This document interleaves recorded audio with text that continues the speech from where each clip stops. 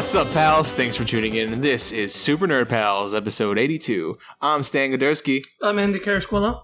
And I'm Chris Sampson. How's your week? My week was good. Yeah, a lot of interesting stuff this week. Pokemon Go Plus came out. Fucking new Resident Evil update I haven't played yet. This is looking good. Finally a purpose for that mannequin finger. Yeah.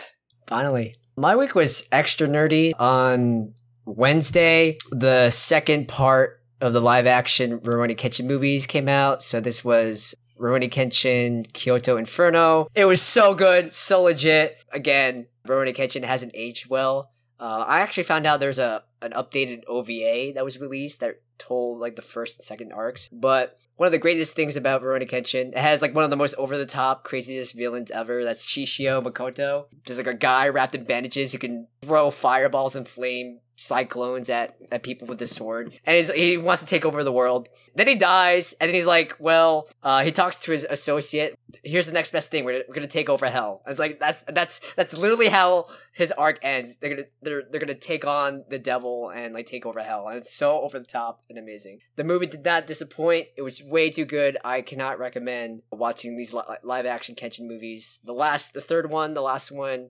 is gonna be airing the first week of October, and Funimation's licensing it, so good job, Funimation, you're so pro. I also played some Overwatch for the first time in a really long while. I played Ekenvold, the new map. I love it. Very good, really solid map. And today, I went to, for the first time, the Small Press Expo. It's one of the premier American conventions for independent comics and webcomics. So I was so overwhelmed. I spent way too much money, but there was so much really cool indie comics I picked up. And I also picked up some gifts for you guys. So sometime this week, you two will be getting an awesome care package with some cool swag that I got for you guys. Sounds awesome. Nice. Thank you. Thank you, Chris. Yeah. No problem, because we love comics, and especially for Stan. Big congrats. You got hired for a paid internship doing PR, man. Yeah. That's awesome. My video game and comic book purchases are set for the rest of the year. Unless they decide to raise those prices for comics. They better not. I'll stop collecting them. Fuck them. They ain't gonna get me. Stan, that just means more money for those Dragon Ball Z figures. Yes. Dragon Chat this Friday. Check it out. Plug in. Episode 3, we just recorded it. Super awesome. I am level 32 Jedi Guardian. I just got to Alderaan, and I am making sure that House Organa remains on the throne in Alderaan. That's what I'm doing right now, my Jedi Guardian.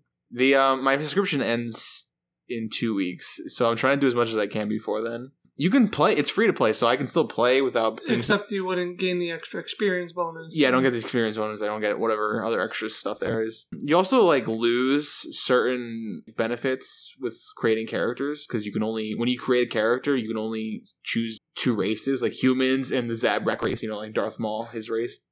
So I'm gonna make a bunch of pre-made characters for each class of the races that are gonna get locked when I stop paying, so I can still use them.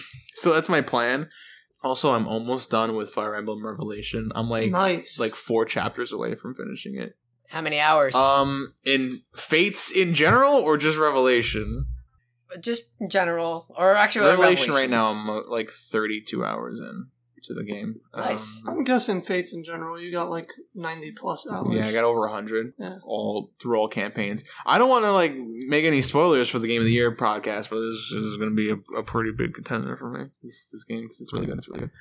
I married off all the royal family on both ends. So Nor and Horshido are forever entwined, and they'll have the children of the houses are all together now. So it's awesome, super cool. Nice. But that's what I've been doing. You ushered in a grand new era. You brought peace. Yeah, it only took me two full campaigns to get it done. 100 hours. 2 full plus. Whatever the fuck you got done now, 80%. Yeah, but the best part about Fire Emblem is that it's never felt like a chore. I've been wanting to keep playing these battles over and over again and progress the story. So and it's different each time. Yeah, it's. I'm so impressed that they've done 3 full campaigns with certain elements are shared between all 3 campaigns, but they're different enough. Especially Revelations is like pretty different because you have both sides coming together. So it's really awesome. Really good game. That's awesome. Yeah. Now, once I finish this, I'm going to go back and get Awakening because I never played that either. And Revelations is like the true ending. Yeah, it's like the canon ending, but you don't. It's the canon ending, but you won't understand the characters unless you play their respective paths first. Oh yeah, because they don't spend a lot of time like explaining like who Ryoma is in comparison to like Xander. But like having played both, I know I went into it knowing full well who all the characters are, so it was much easier to like have them interact and like do all their relationship stuff. So nice. That game is awesome. And I finished the first arc of JoJo.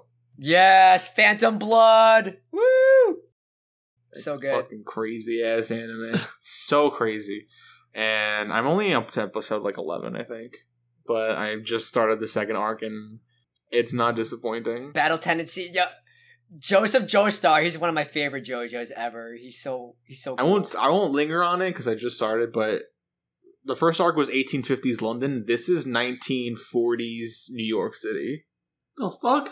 And the end of the second or first episode of the new arc has the Nazis getting involved with the vampire masks now. Oh my Jesus. So they're gonna be fighting Nazis. You always have to assume Nazis and vampires are going to be hand in hand because Helsing. So now we got Nazis in the mix. If you didn't think it was crazy enough, now we're fighting Nazi zombies. So, and you have von Stronheim, which is the craziest Nazi I've ever seen in my life. It's great. You really need to watch this. I need to check this out. You have to watch this anime. But yeah, that was my week. Nice. We'll move on to news. News flash. News flash. So this news is coming in hot, super shiny and chrome because we got two amazing turbo-injected high-octane pieces of news related to Mad Max Fury Road. First, thank you, Stan. Thank you so much for letting me know earlier in the week because I was freaking out because for those who didn't know, for a long while we got word that the Black and Chrome edition, this is the black and white version of Fury Road, it was supposed to come out, and at the time, before this announcement, it was supposed to come out only in Germany, and I was really sad, but also kind of excited, because I'm going to Germany in a couple of weeks for a convention. I was like, oh shit, I can get it in Germany, but now, that's not a concern anymore, because this holiday season, the Mad Max High Octane collection for DVD and Blu-ray is coming out, and included with that is the amazing Black and Chrome edition. The entire movie shot in beautiful black and white, and it's so good. That's not the only feature that this new Blu-ray set has. It has a special introduction by George Miller for the Black and Chrome edition. It has a short film called Road War, where it's, I guess, like a semi-documentary piece where George Miller, Terry Hayes, and Mel Gibson, they retell stories of the production of the original Mad Max. Also, you have The Madness of Max. So this is a feature-length Mad Max documentary that was released like late 70s. Yeah, like 1979, I'm sorry. So it has tons of interviews, behind-the-scenes photographs, never seen footage, interviews with George Miller, Brian Kennedy, Mel Gibson, Hugh Keanes-Byrne, so he plays Toe Cutter and Immortan Joe in the new movie. Tons of content. So excited. This is gonna be a most amazing Christmas, holiday, birthday gift, what have you. I'm excited too because I actually held off on getting Mad Max Fury Road on Blu-ray because I felt like there was gonna be an extra special version that was coming out, and here you go. It's the perfect time. I'm gonna go buy this as soon as it comes out. I bought the original 3 in like this collector's tin. It came with the first 3 movies. It was like $10 and it looked fucking awesome, so I bought it. And then I was gonna buy Fury Road and I was like, oh wait for me. But I can't wait to revisit this movie because I actually only saw it the one time for the podcast, and I think this would be a great time to go watch it. Not only the way it was in theaters, but in the black and white edition, which looks really great. So can't wait. When it first came out, I saw it 3 times, and then for 4th of July, we watched Independence Day and Fury Road, and it was the greatest 4th of July I've had. So when the Blu-ray set comes out, I want to see it in both versions, so it'll run my clock up to 6 times. I love it. I actually, you know what? Scratch that. I'm gonna marathon and then watch Fury Road twice. That's it. That's my plan. But yeah, December 6th. Mark your calendar. December 6th. That's when it comes out. So, second piece of Mad Max news broke earlier this week. So for a long while, there's been lots of rumors. After Fury Road, George Miller did come out and say that he was interested in doing additional movies to follow up Fury Road. One of the movies where there was a lot of heavy Furiosa backstory, and sometime later after Fury Road came out, it was confirmed that Mad Max The Wasteland was supposedly the title of the next movie. The Herald Sun broke this news according to a very reliable source that the untitled prequel, for like namesake, they're calling it Mad Max The Wasteland. That could be the actual title. It might be something different, but for now, the next movie is going to be a prequel. It's going to be about Charlize Theron, Furiosa's character, and her backstory. The Herald Sun also said that it will be filmed in and around Broken Hill, which is an area in New South Wales, Australia, and shooting could start as soon as later this year. So, holy shit. Praise the V8. This is awesome, because Furiosa is just way too cool, way too awesome, way too impactful, and I feel like there's so much left to be said about her story and her character. For me, I'm super excited because I was really disappointed by the Mad Max prequel comics. I forget which episode we talked about it. I'll put it in the show notes, but one of my big gripes, especially with the Furiosa tie-in comic, it promised an exploration of her backstory, but they only covered the events 1 week prior to the movie starting. But I want this Furiosa movie to have her growing up as a child with the badass sniper grannies, the Bufalini. I want to see like extended story arc where it's Furiosa and the Valkyrie. That was her childhood friend that was taken away from her, and their friendship. And I want to see Furiosa rise to the ranks as an Imperator and how she became part of the Morton Joe's inner circle, and then what drove her to have a change of heart and to help out the Five Wives. And what this prequel means is that we'll actually see a Morton Joe again. Exactly, because Hugh Keays-Byrne is just such an incredible actor, and we might actually get to see like the origins of Immortan Joe. I mean, they also covered that in the prequel comics. I don't know how tied they are to it, or if it's even considered canon, or just gonna do something completely new. But more Immortan Joe. Oh, it's gonna be so good. Oh yeah. More Mad Max in general. It's gonna be awesome. I liked Mad Max before Fury Road, but ever since Fury Road came out, I've actually never seen a Mad Max movie until Fury Road. Yeah, Fury Road really, and then I went back and saw the prequels. Kick-started it for me, and I really like it. Yeah, for me it was Road Warrior, and then I went back to the original, and then Thunderdome, and I love it so much. Quick tangent. This coming weekend, I'm really pissed off and sad that I can't go, but the Wasteland Weekend's happening.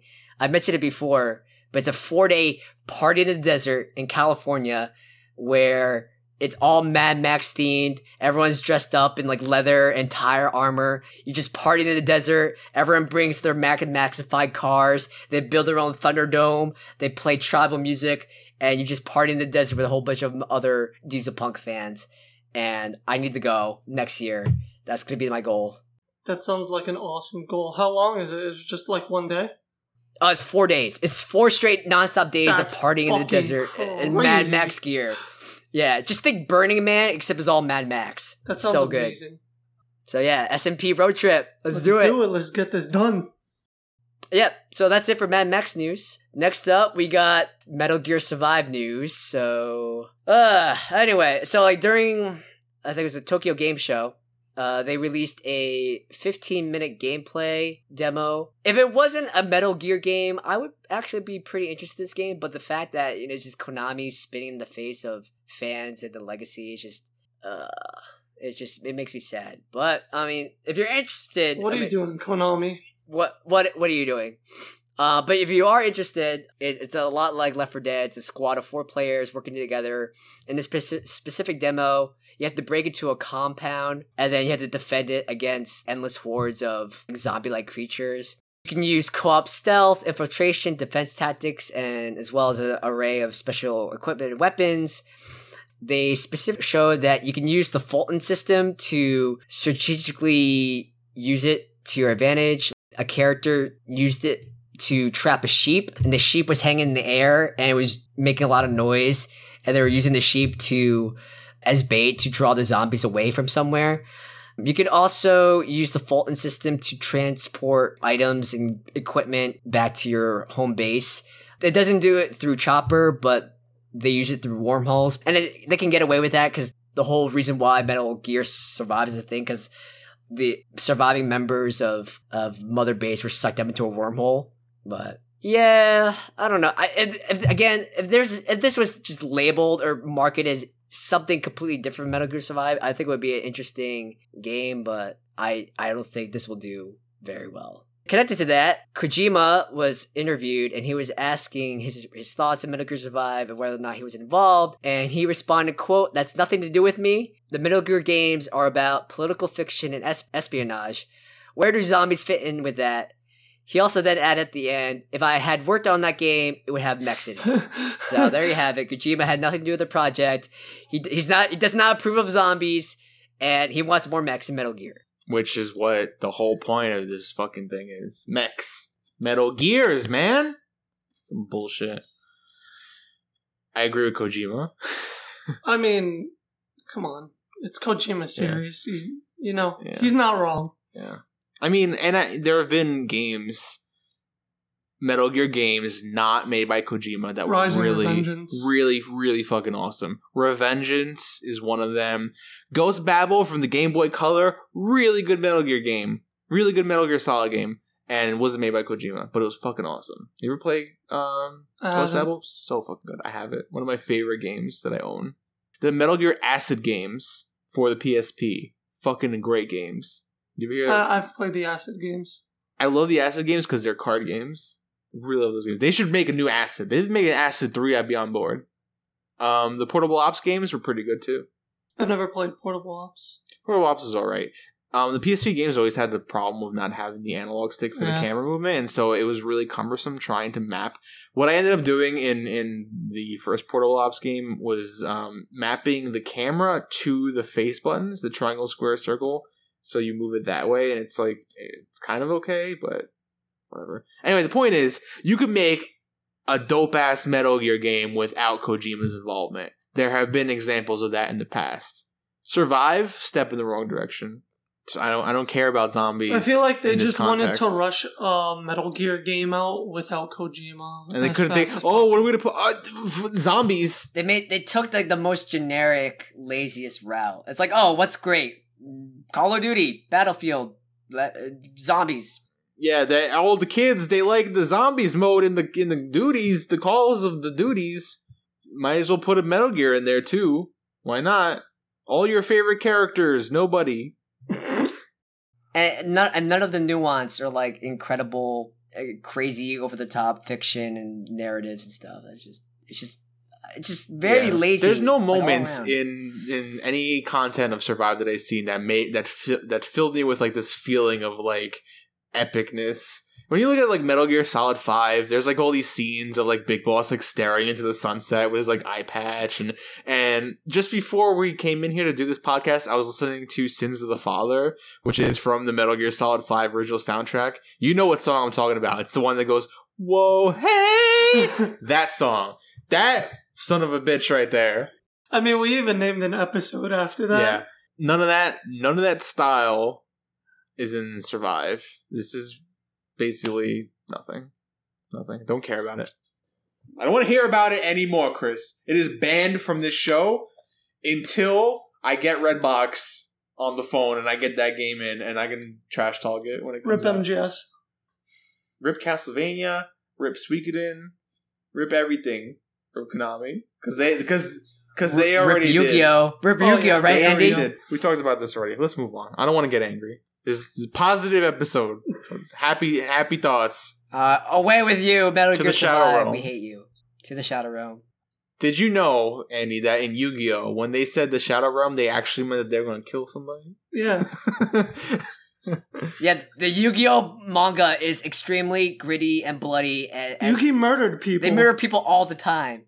I actually remember reading a little bit of Yu-Gi-Oh manga from the Shonen Jump when they used to send out those big ass like tomes in print, and they did like the Yu-Gi-Oh manga for a bit, and one of the chapters had like Yu-Gi-Oh like doing some kind of saw shit with like scorpions in a box, and I'm like, what the fuck? The first chapter of Yu-Gi-Oh was originally like Yugi just using different games to get around people and stuff. So in one of the chapters, a little bit of a tangent, one of the chapters, Yugi is trying to save Taya from this guy who's kidnapping her, and he was like, let's play a game. You roll a die, one die, and then whatever number you get, I have to roll higher than you. Not match. It has to be higher. So the guy was like, all right. So he rolls the die. He rolls a 6. He's like, there's no way you can beat a 6. Yugi fucking throws the die at this dude's head. The die cracks in half. One side is a 6. The other side's a 1. Oh, damn. And then Yugi banishes this motherfucker to the Shadow Realm. Yugi is a stone-faced killer. I love it. Where was that in the American TV show? And a cheater. And How do you roll a 7 on a 6-sided die? What the fuck? He found a way. God damn it, Yugi. That's why he's the king of games. Clearly. So, our first topic, I had a huge comic book haul this week, but I didn't get to read through all of it. So I think that'll be my next week's topic. But I got totally sidetracked because I started reading this fantastic book. The lovely people at Phantom Comics, my local comic book shop in DC, planning to do a book club next week. I think it's like Wednesday or Thursday. And this book is the focus of that. And it's called Kill 6 Billion Demons. And it's written by Tom Parkinson Morgan.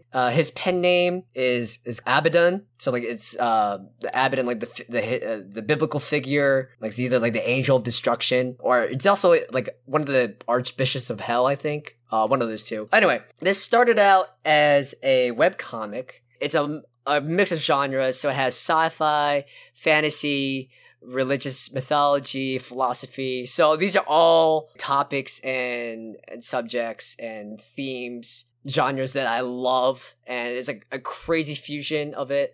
It started in 2013. Really interesting. I can't believe I've never heard this before, and just as interesting as the story, like it's like the backstory. Like apparently Tom Parkinson Morgan, like no one knew his name for like the longest time ever. He's a very private person. It only was until recently when the Image Comics picked up and published the webcomics first arc into a trade paperback that he was always known as Abaddon, and he's the author and illustrator, but he keeps his identity anonymous as much as possible. The only things that people know about him is that he currently lives in Japan for work, and there's some hidden running jokes, and apparently his artwork inspired a League of Legends character, which is crazy awesome. He inspired Braum. So going back to the comic, it's really awesome. It's really esoteric. It plays a lot with philosophy and religion. I'm not religious, but I love going through like religious like narratives and lore and the history and iconography. I think that's super fascinating. But like the lore and stuff, yeah, exactly. Like if you ever read like the Book of Revelations, that is some super trippy stuff. Like 7 angels open up each seal, and there's like a tragedy, and then there's a great war between heaven and hell, and then at the end, like Jesus comes back and like throws everyone into a giant pit of flame, and it's so trippy. How it's set up, you have Allison Ruth. She's a sorority sister. She's just graduated college, and she has a boyfriend, and all of a sudden, demonic or like I guess like extra dimensional beings break into her room and steal her boyfriend away. And this one mysterious being, I guess his head lopped off, but right before he dies, he sticks this magical relic into her head, and it's called the Key of Kings. And then she's transported to this world called Throne. And Throne is the center, like the central planet of the multiverse. So there's 777,777 dimensions or universes, but Throne is at the center, and she's thrust into this world. She has no idea of like her surroundings, and she encounters this angel who realizes what the artifact she has in her head, and she's a peacekeeper, and the very fact that this girl ends up enthroned and the fact that she has this sacred relic means that like the entire sake of the eternal balance of the multiverse is in peril. So the angel and her have to travel around, get some information, and eventually they have to kill 7 black emperors that rule the entire multiverse. This is a very, very dystopic view of the universe. Like, in this universe, God is dead. Giant criminal empires and cartels, they rule like the entire universe, and the balance is only kept because these 7 Primarchs have dominion over the entire multiverse. But the fact that Allison now has a key, like now everyone's trying to get their hands on Allison, and it's up to Allison to become this badass supernatural warrior and to kill the 7 emperors. I love everything about this. It has like flavors of like Spirited Away and Constantine and like Justice League Dark and what's it called? Hellboy. There's like just lots of crazy, weird, monstrous art, and it's really well written. I think that one of the strongest things about this book is its incredible world building. It's incredibly dense, and I'm really impressed with how Tom managed to compact so much lore in so few words and with imagery. Because the world building, it spans like the guilds, the gods, the religion, like sacred scriptures, and the power structures, and the intergalactic, interdimensional politics. And it's just very dense, but really well written, and I'm really sucked in. This is an incredible book. I haven't finished it yet. I'm like 3/4 of the way through. This is only the first arc. This has been going on since 2013. I'm not exactly sure how many issues they're in, so I'm gonna quickly look this up. Apparently, they're in their 6th chapter, the 6th arc. From what I read online, the creator, he updates maybe like 10 pages in a month. He's also known to like sporadically dip out and not update anything for like a couple weeks, a couple months, to come back in. So I'm guessing, if I'm correct, there's 6 arcs, and this is only the first one. But Image Comics, well played for publishing this incredible book. Just incredible art, incredible lore. Like the character designs, it's just the creature designs are out of this world, literally. And Allison seems to be, like, right now, it's like the hero's journey. She's out of her element, but I have predictions she's going to be a super badass warrior, and her angel companion, super badass. She does, like, this crazy, like, a mix of, like, Hindu and Buddhist iconography, and she does, like, this empty palm martial art that, like, blows people up. Journey to the West, one of Stephen Chow's movies. Or not what I want to talk about, Kung Fu Hustle, the Buddhist palm martial art move. I cannot recommend this book enough, so check it out. It's called 6 Billion Demons. Grab the trade. It's already out. It's by Tom Parkinson Morgan. Or you could also go to 6billiondemons.com and read the entirety of the webcomic that's been published so far. Sounds awesome. Definitely. I might check that shit out. Hell yeah. Oh, I'll definitely be finished with it this week, so when I come up to New York Comic Con and we meet up, I can let you borrow it. Oh, sounds good. Nice. Very cool. So let's hop into comic book pools. Andy, what are you reading? So this week, looks like the only thing that I read is coming out would be Nightwing issue 5. Are you keeping up on Nightwing? Like, have you read that? I am, yeah. So what's going on with currently Nightwing? Up to date to What's Nightwing. he up to? What's that dig up to? He's just trying to take out the head of the Court of Owls. Mm. In the most recent issue, he had this guy, I forget his name, it's slipping my mind. He was partnered with this guy from the Court of Owls, and this guy pretty much gained Dick Grayson's trust. Towards the end of this issue, he was talking to Bruce, and Bruce was like, he's a criminal, you should have brought him in regardless. And Dick tried telling him, like, you partnered with criminals in the past. And Bruce was like, yeah, but I've never trusted them, and I took them down right after. And it seems like Dick is gonna regret not listening to Bruce's way, because turns out that this guy is actually playing Dick. What his scheme, what he's trying to get away with, is unknown right now, but they did reveal that he just gained Dick's trust so that he can like fuck him over. You gotta be real careful when you play with Dick, Oh yeah, because you never know what might happen. never know what's gonna happen. Gotta be gentle.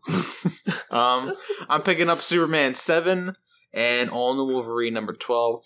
The Superman arc just concluded the Eradicator stuff. It ended with Superman presenting Jonathan to the Justice League and basically proclaiming him as the new Superboy. So Jonathan is pretty much Superboy at this point, which is awesome. Superman 7 is a between the issue arc. It's going to be Superman reflecting on what just happened with the Eradicator and also what just happened with Doomsday in Action Comics. So it's going to be like kind of a cap to both of those arcs, and then we're going to move forward. So I'm not sure what the next arc of Superman is going to be about, but the first 6 issues were super great. So I'm following this. I'm keeping up with what's going on with Action Comics, but I'm buying the Superman books because I think they're just more entertaining to read. Eventually, I'll pick up Superman Action Comics again once it starts picking up because I wanna jump in just before 1,000 so I can have like the lead up to issue 1,000 because I think it'll be pretty awesome. All New Wolverine is still doing the Civil War bullshit, Civil War 2 stuff, but the next arc is going to be Enemy of the State 2.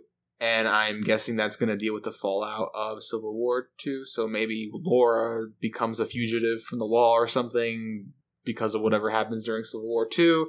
And so I'm okay with suffering through this to get to that shit because that shit sounds real good. Yeah. So nice. That's what we're up to. Those are my pulls.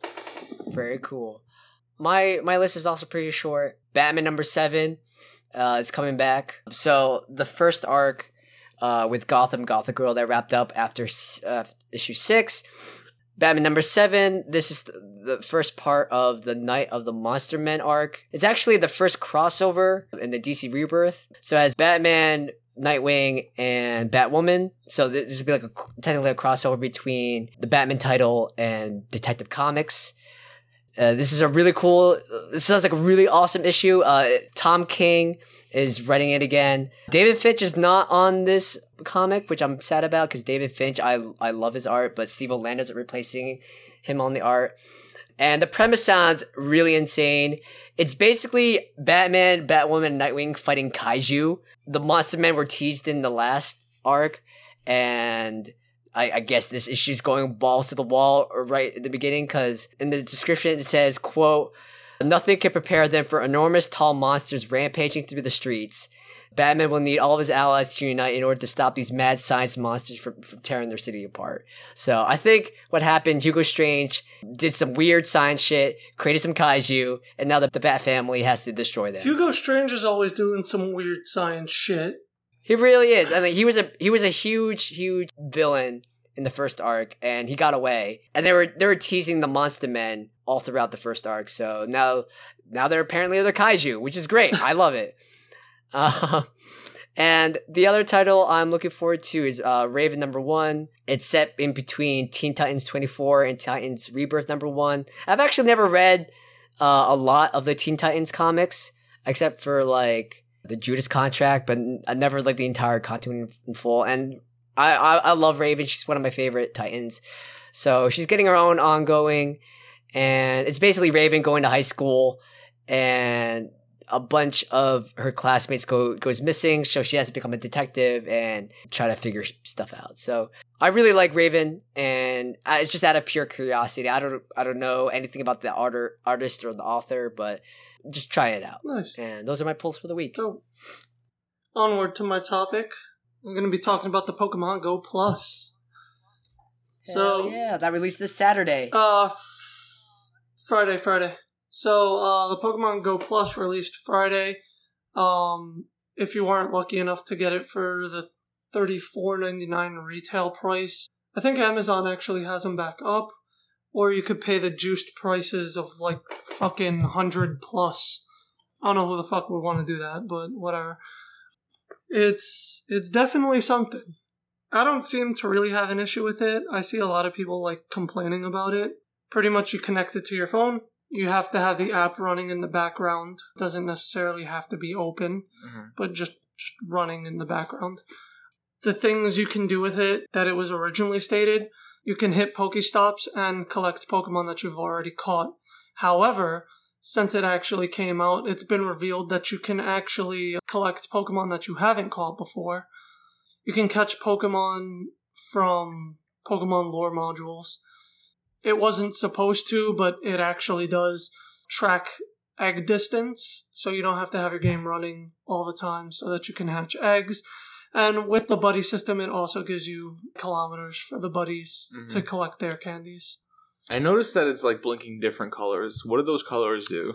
So when it blinks red and vibrates, which it's been doing for the past hour, it means my game has actually lost signal due to my Wi-Fi or 3G issues, 4G issues. See, on the way here, it kept blinking red and we couldn't figure it out. And I thought maybe the reason why that was happening is because there are versions of you in the other realities that are dying, and every time one of them dies, it blinks red. One just died. And so every time another Andy dies, the Pokemon Go blinks red.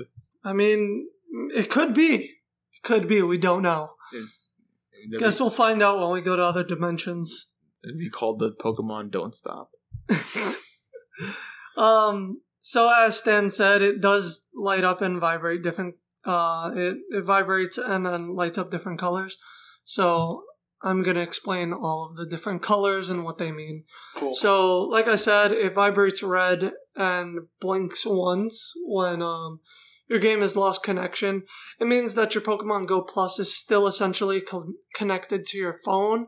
However, your game has lost connection to the internet. So it will vibrate multiple times and blink red rapidly when your Go Plus disconnects from your phone. There's also blue. Blue vibrating means that there's a Pokestop near you that's uncollected. You click the button and it will collect that Pokestop. If you have enough room in your bag, your Pokemon Go Plus will light up what they're calling rainbow colors. It's just like red, blue, green, yellow. It means that you successfully collected the items from the Pokestop. If it blinks once white, it means you don't have enough space in your bag. However, you did get the 50 experience. If your Pokemon Go Plus vibrates and lights up green, that means that there's a nearby Pokemon. When you click it, it will vibrate up to 3 times white. If the last time is rainbow color, that means that you caught it. If the last time is red, that means that the Pokemon did not get caught and ran away. If you successfully caught the Pokemon, if your Pokemon Go Plus lights up yellow, it means that it was a Pokemon that wasn't caught before and is registering into your Pokedex. I currently have 130 Pokemon in my Pokedex, so it's really hard for me to come across the Pokemon that I haven't caught already. So I haven't experienced that yet. Yeah, that's pretty much all the colors. So you think it's worth the cost? I think it's definitely worth the cost, especially if you're an avid Pokemon Go player and you're trying to play the game while you're at work without checking your phone. Yeah, without checking your phone. This allowed me to pretty much hatch 2 eggs while you're working within a day of me working. Yeah, which I wasn't able to do before. Yeah. The last time I hatched an egg was like a month and a half ago. So it's definitely worth it if you're trying to keep up with Pokemon Go and, have a tight work-life schedule. It also probably, drains your battery on your phone less, right? Significantly less. People would think having the app open in background plus Bluetooth connected, it means something. It does not mean shit. I have successfully went through a full work day without my phone dying, which I haven't done in months. Okay. So well, that's good. Good stuff. I definitely need this because I'm horrible at bringing out my phone. I go on the train and I forget to bring it out, and and also I'm just super busy. This would be really useful going to conventions going around the country and just not having to worry about opening my phone, but still collecting rare ass Pokemon from all over the country. And that's another thing with the Pokemon Go Plus. It'll still track your distance based on how far you go, not speed or any of that shit. So nice. are the pluses still available, or have you seen them sold out everywhere? Like I heard like there's like shortages. I believe a the lot. pluses are still available on Amazon. I'm gonna double check that right now. Yeah, no, Pokemon Go pluses are not available on Amazon. That was a lie. Oh, they'll restock. They're gonna. However, restock. yeah, of course, Niantic's not gonna Yeah. let that die quickly. I'm sure they'll get a nice juicy stock right before the holidays. Oh, of course. And it comes in this little box. I described it when I first saw it as something you would see in like one of those Asian gift shops in the window. Mm. And my friend was like, this is some type of shit that you would walk by and like see in the window faded from the sun that you just pick up on a whim. That's exactly what it looks like. One of those corner store bootlegs. Yeah. Yeah. So, especially, like, if they update it in the future to have, like, Gen 2 Pokemon and, like, all that stuff, it's going to have a lot of... You'll get a lot of use out of it. I mean, there were a lot of bugs with this thing day one. However, Niantic saw that and fixed all the issues. Well, I'm not going to say all. A majority of the issues the same day this released with an update. Cool. Nice. Remember when I think it was a couple months ago, people on Etsy were selling like custom skins for Pokemon Go Plus based on your team, so Team Valor, Mystic, or Instinct. Would you be interested in getting one of those? And do you think Nintendo or Niantic would ever make their own official Pokemon Go team variants on the Pokemon Go Plus, or like a special case? I would 100% get one of those. Team Instinct all day, so. But, Team Valor, what up? damn, you and Stan are both Valor. That's right. Shit. But, there is one on Amazon pre-order, for skin for the Pokemon Go Plus. Currently unavailable, but it looks pretty cool. It's like a shiny color of your team with the symbol, which is really dope. Who's your current buddy Pokemon? My current buddy Pokemon is Dratini, because I need a Dragonite. Have you set one, Chris? Is it Ghastly? It's Ghastly. It has to Say be no Ghastly. Yo, I don't know if I mentioned this. I was at Gen Con. It was in the evening, and I was waiting to meet up with my coworkers. I found a Haunter. I was like, holy shit, Haunter!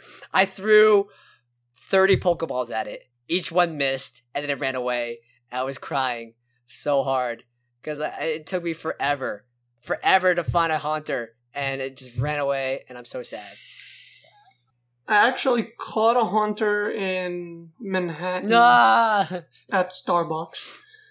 And then I caught a Gengar later that same week by my house. I still haven't caught a single Ghastly, Haunter, Gengar. I only have the one Eevee. Just the one Eevee? Oh, jeez. Yeah. My current is Pikachu. My Pikachu named Thor. That's my buddy. I really want to Raichu, just because Raichu is one of my favorites. So. Well, my next after this is definitely going to be Squirtle, because I have all of the starters except for Blastoise. So, let's see. The only Pokemon I'm missing are like Blastoise, Ninetales, Arcanine, Alakazam, Machamp, Golem, Muck. These are for Pokemon that can evolve. And that's it. And Dragonite. And the legendaries. Then it would be the legendaries. And Mr. Mime. Farfetch, Mr. Mime, Kangaskhan, Ditto, and that would be the completion of my decks. Cool. Well, thanks for your review on the Go Plus. Yo, I haven't. Chris is dying over there. I haven't quite gotten over the PAX plague. Chris spent too much time in the chokey. He's starting to choke outside of it. Yo, it's like the end of Stranger Things, where I spent too much time in the Upside Down, and the chokey's a portal, and now I'm coughing up slugs. Yeah, coughing up slugs into the sink. God. Alright, you want to end on the special topic for the week? Let's do it. Oh, yeah. Alright, so, because I've been watching a lot of JoJo, and I've been enjoying the intros and the outros of this thing, I decided to come up with this little game that we can play, and basically turn your life into an anime. decide what genre of anime it would be, and pick an intro and outro that would be apt for the kind of life that you think you're living. Basically turn yourself. Anime is real. What is your anime? All right. So, Andy the anime would be like a slice of life comedy. Just because a majority of the shit that I go through at work is extremely laughable. As far as an intro, I was thinking more of like a Rise Against type song from like the Appeal to Reason album. I'm not sure which song because it's really hard to figure out. I was thinking something like The Dirt Whispered or Re-Education. On hands and knees, one ear against the crowd, holding her breath to hear something, but the dirt made not a sound tonight.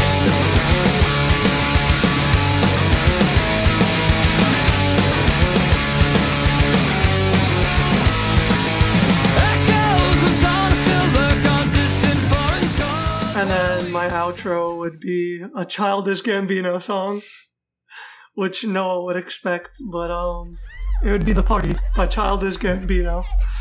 Because by the end of the song, he's telling people to get the fuck out of his house. And that's pretty much what my day is like. It's like, I just want to fucking go home and be left alone. Just fuck people. Done. All my friends will be there. We drink all vodka. There's music everywhere. Sounds good. It would be my life. Stan? Okay. I'm thinking something like Slice of Life slash Shonen. Because I'm gonna right now. I would describe my life in this moment as a constant attempt to improve and better myself. Because I'm trying to get my career going. I just finished school. So my intro song for my anime is Intergalactic by Yes. Beastie Boys from Hello Nasty. And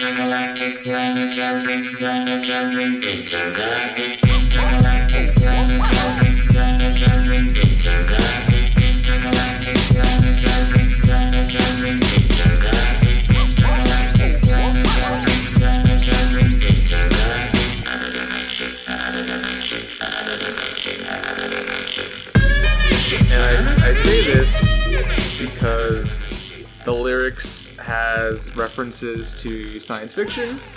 It talks about how it's a song about how good the Beastie Boys are, and so by extension, to be how good that I think I am, even though not necessarily true to life, but yeah. And then there is a specific line in here that says, "I like my sugar with coffee and cream," which is exactly how I like my coffee.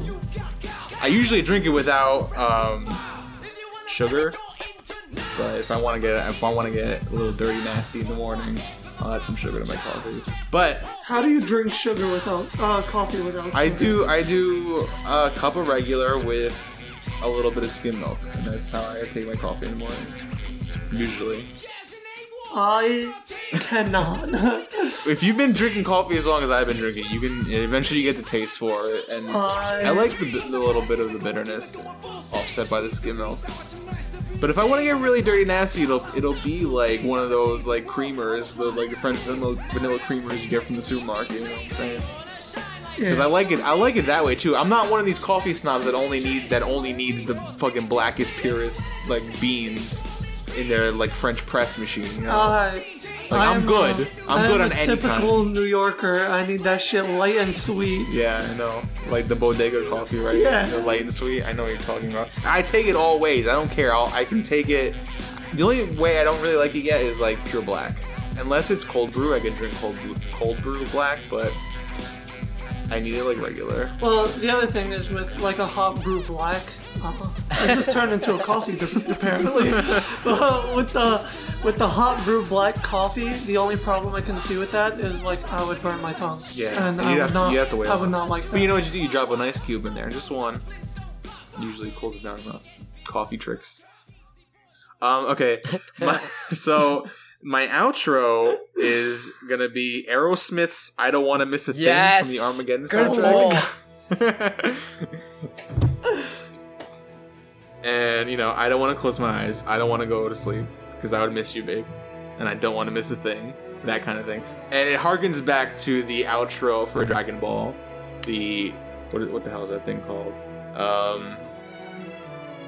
Romantiku Ageru Yo, which is I'll give you romance. Is the outro to the original Dragon Ball, which talks about romance and adventure, and Armageddon, the movie.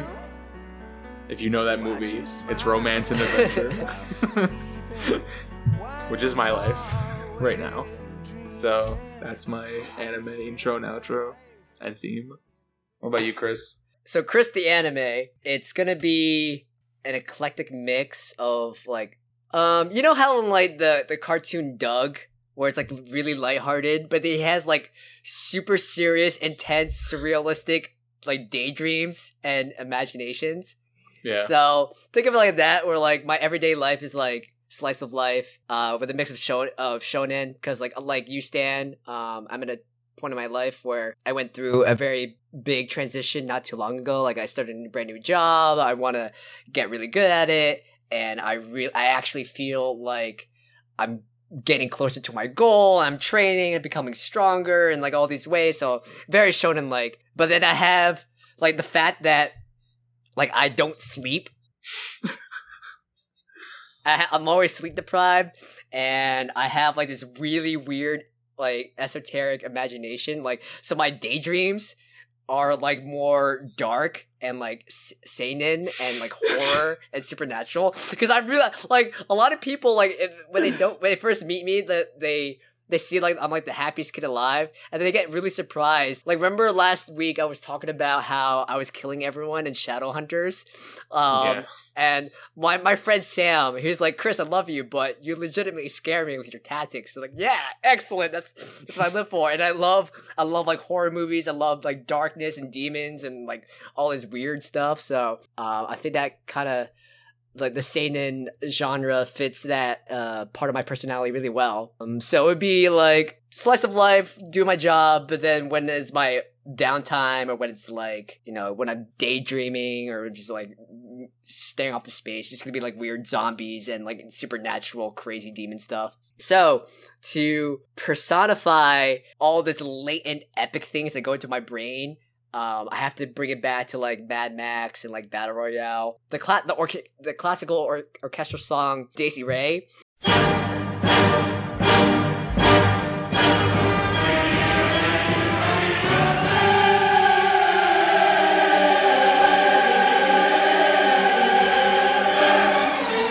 That's the music they used in the trailers for Battle Royale, and it was also used in Fury Road when the Bullet Farmer was going on a rampage. It's a crazy epic score, Gregorian chant-like lyrics, and it gets me amped all the time. So that's my opening music. It just like gets me amped, it gets me charged up, gets me ready to take on the world. And my closing music is California Love by Tupac. California Love.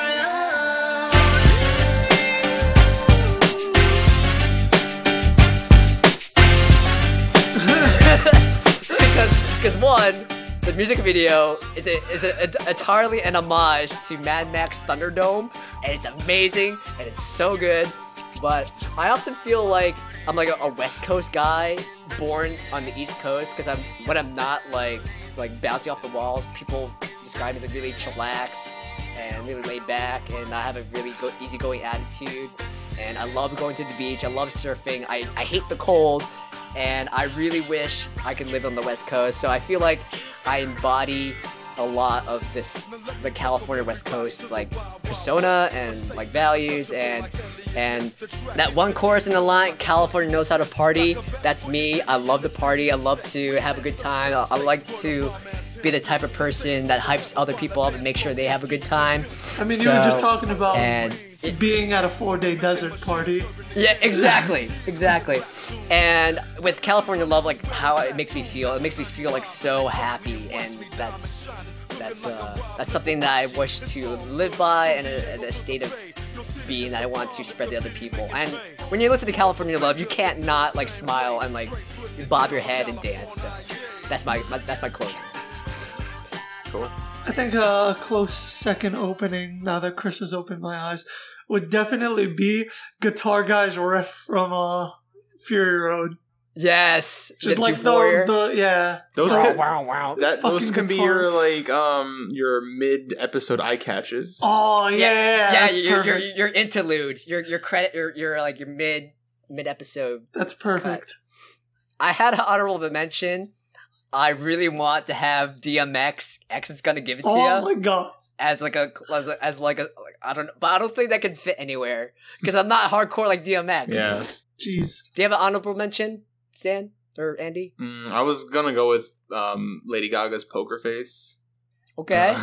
I'm kind of surprised your intro or outro didn't involve Lady Gaga. I didn't want to go with the obvious ones. Plus, it's For those of you who don't know, Stan is a huge fucking Lady Gaga fan. I love a lot of her music, but it's hard to pinpoint just one specific one for His favorite album is Art Pop. No, oh god, no. Stan, can we please start a Lady Gaga podcast and just have turn on the mic for an hour and give you a critical analysis of it? Because I'm really interested. No. No. We're not ready for that. Okay, we'll make it a Patreon bonus. Exclusive content. The oft promised but never realized Lady Gaga special. Yeah, we'll do maybe one day. $50 tier. There you go. No, because you can't read my poker face, and I It's true. like I don't know. I kind of have resting bitch face a little bit, where I living through life, and I got like this like sour look on my face, even though in my soul I might feel happy. People like always comment that I'm like not smiling enough, even though like whatever. So I never smile in pictures. I'm trying. I'm really trying. It's not easy. I can't. Braces ruined that for me. Mm. R.I.P. Andy Smile. Lost your smile. I hate my smile. I mean, I had like braces, and I had like jaw expanders, and I had like all this crazy mouth gear. Well, let's finish this episode before we get sad. Thanks, pals, for listening. This was episode 82 of Super Nerd Pals. I'm Stan Godersky, and you can find me on Twitter at Stan Doom. I'm Andy Carascola. You can find me on Twitter at SweetJustice1. And I'm Chris Sampson. You can find me on Twitter at Kyo Ninja for Hire. That's KYO Ninja for Hire. And you can find Super Nerd Pals on Twitter at Super Nerd Pals. You can also find Super Nerd Pals on the internet by Googling us, because we're there. We're also on iTunes, SoundCloud, Stitcher, Google Play. If you're listening to us, you're probably listening to us on one of those things, so good job. Subscribe to us and rate us, review us, tell your friends. Giving us reviews and rating us helps people find us easier on those aforementioned stores. So if you give us 5 stars, people will find us easier on iTunes, for example. So please do that. We want lots of fun listeners like yourself, and thank you for listening. I'd like to throw out some plugs. First and foremost, our buddy Andy right here, he has his own YouTube channel. It's called Tuna Gaming. That's one word. That's capital T, Tuna, and capital G Gaming. He's been doing a lot of great work. He's been doing a Let's Play series with Resident Evil 4 with his buddies. They also got some Super Smash Bros. And some Pokemon stuff on there. So, Andy, how's that series going? It's going extremely interesting. I think at the moment in my Let's Play, we're just acquiring Ashley for Resident Evil 4, and this is my first time I'm gonna 100% beat this fucking game for the first time. Excellent. By any chance, are you going to do like a Let's Play of the Res Evil demo, especially because it's updated now? I should do a blind demo Let's Play here. We might be in on that. Get the camera like all nice and dark and spooky, and volume on max, and get some jump scares going. It'd be great. We should all do that. That'd be awesome. Do it? All right. Two more shout outs. I met some really cool people at PAX. They're also content creators like us, and we're really big supporters of supporting fellow creators like that. So first we had Cassidy, my friend Cassidy. She's starring in a horror film being Kickstarter funded. Actually, it already reached its goal, $3,000. They're trying to do a stretch goal of $5,000. She's one of the lead roles. The horror movie is called The Restraining Order. Look that up on Facebook or on Kickstarter. Check out the trailer. It looks really cool. I'm really proud of Cassidy. I think that's her first ever acting role, and she's really talented, so I'm really happy for her. My other friend, Erica, does League of Legends cosplay. She's done Twitch live streams of several games such as League of Legends, World of Warcraft, and she's really excited to start her new series based on Valhalla. That's a fantastic Steam game. It's also coming to PlayStation 4 and Vita sometime soon. It's described as a waifu bartender cyberpunk simulator game. It's amazing, got rave reviews, so check it out, and definitely check Erica out when she starts streaming that game. You can find her at Lifeforger or Kyo Cosplay, that's Kio Cosplay, and you can find her on twitch.tv/Lifeforger. Cassidy, Erica, you're doing great work, and Andy, our pride and joy, bringing the love and the heat on Resident Evil, and we promised you here, so we're going to do some Res Evil 7 gameplay for you guys. This is going to be awesome. Hell yeah. Well, thank you guys for listening. Thanks for listening. Peace out, Cub Scout!